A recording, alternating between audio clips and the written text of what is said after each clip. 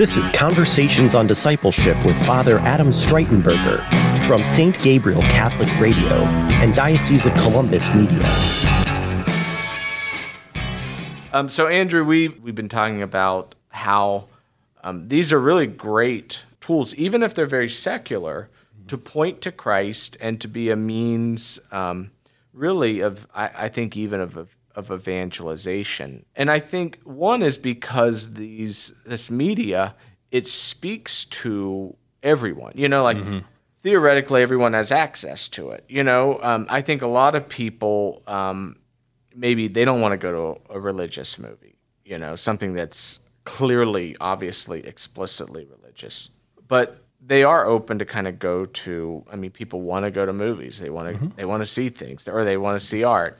I think sometimes I label this sort of a soft entry approach where things aren't overtly religious, which means those who are against religion aren't going to just reject it. And they can come in, and if we really ask the right questions, we can actually use these sort of secular sources, this secular media, as a means by which to really introduce people to Christ. Yes.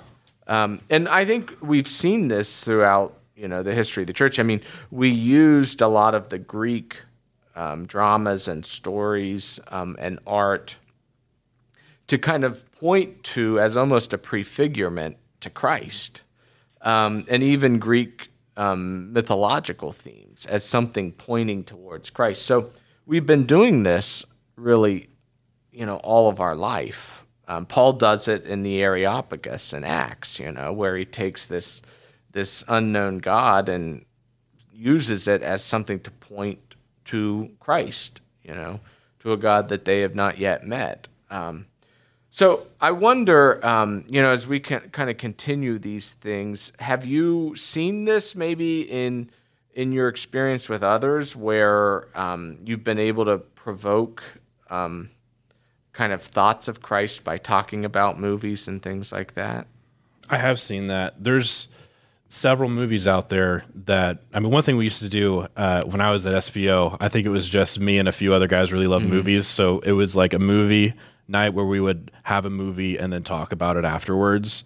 And it would hardly ever be like an overtly religious movie. It would be stuff like, The Truman Show, for example, a man born in a television show, but his whole existence is like wanting to be free of that. And my friend can explain it better, but he talked about like the theology of the body and like the purpose of this guy who's like, he's in a fake world and he wants to get out. He wants to be free, and how that relates to our faith and everything, and really opening up our eyes to like what worlds are we living in right now, but what is really out there, what as far as like our faith goes that we can run towards. So yeah, and people, they know that I'm Catholic.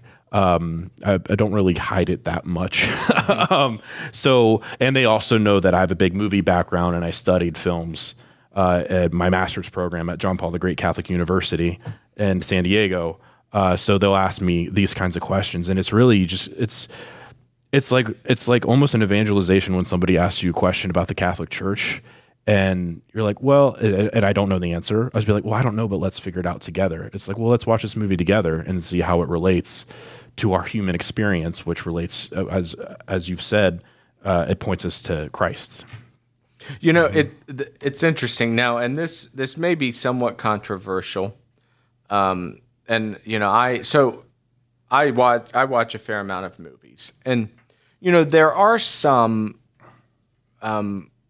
overtly religious movies that I find really good, and they're high quality and they're beautiful. I think of The Passion. I think Mel Gibson's The Passion it's a beautiful movie, even in sort of the heinousness of Christ's crucifixion. There's still a certain beauty about it. I even think some of the older movies, for instance, A Man for All Seasons by St. Thomas More. I love that movie, or about St. Thomas More. Or even, like the Ten Commandments, with Charlton Heston is in that one. These are or Jesus. I think it was Zeffirelli's Jesus of Nazareth. Yes. They're very beautiful movies, and they're overtly religious. But then there's a lot of other overtly religious movies that I can't stand them. Yes. Now some of them are kind of cheesy saint movies. Sure. I shouldn't mention the producers or the people that push these things, but they're out there. It's like, let's try to create a movie about every possible saint, and they're kind of limpish, I didn't. And then I find also, especially that's become especially popular in the last, 15, 20 years, is I almost think that it's sort of evangelical Protestant movies that are usually, it's always set up in some sort of debate or almost apologetics. They're almost apologetic movies. Yes. And I absolutely can't stand them. I know that there's a lot of Catholics who do like them. But to me, they lack that art. At least give me something beautiful to reflect upon. Yes. Or give me something mysterious that I actually have to engage in order to see how it points to Christ. Yes. So am I a crazy man? You are not a crazy man. No, this is a conversation that I've had with many people. I think, so those evangelical Protestant movies and even like those bad saint movies, they focus on just preaching, which if you think about the medium of movie, you're not going to be preached at. You're not going, in the case of a Protestant, you're not going to the church to hear like their sermon or whatever. You're not looking for that. You're looking for a story. And I think reasons like The Passion is so good is, well, first they put the money to actually like get the right equipment and like make it look good. Because I think that's one pitfall of some of these films. They try to go low budget and it just, you get what you pay for. You get a low budget film.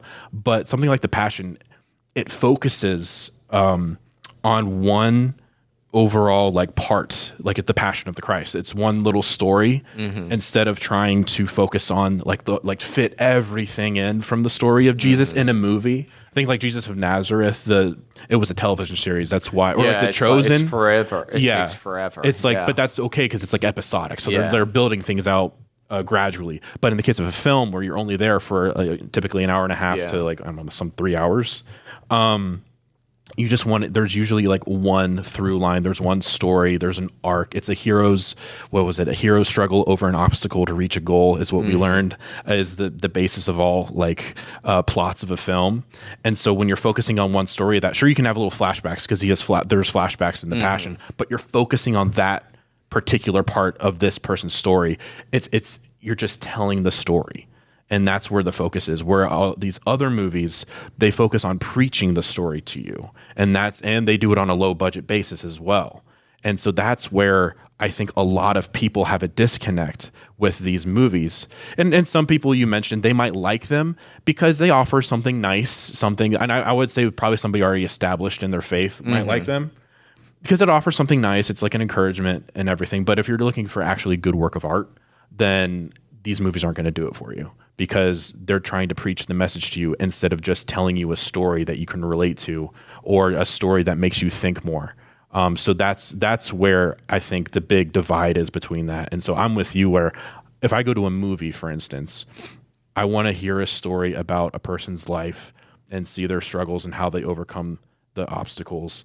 And then, how did they reach the goal? Where does that leave me? What does that make me? How does that make me think about things? Instead of, okay, you told me the message of the story. Thanks. Do you? So it's interesting. So there's two points I want to kind of grapple on to.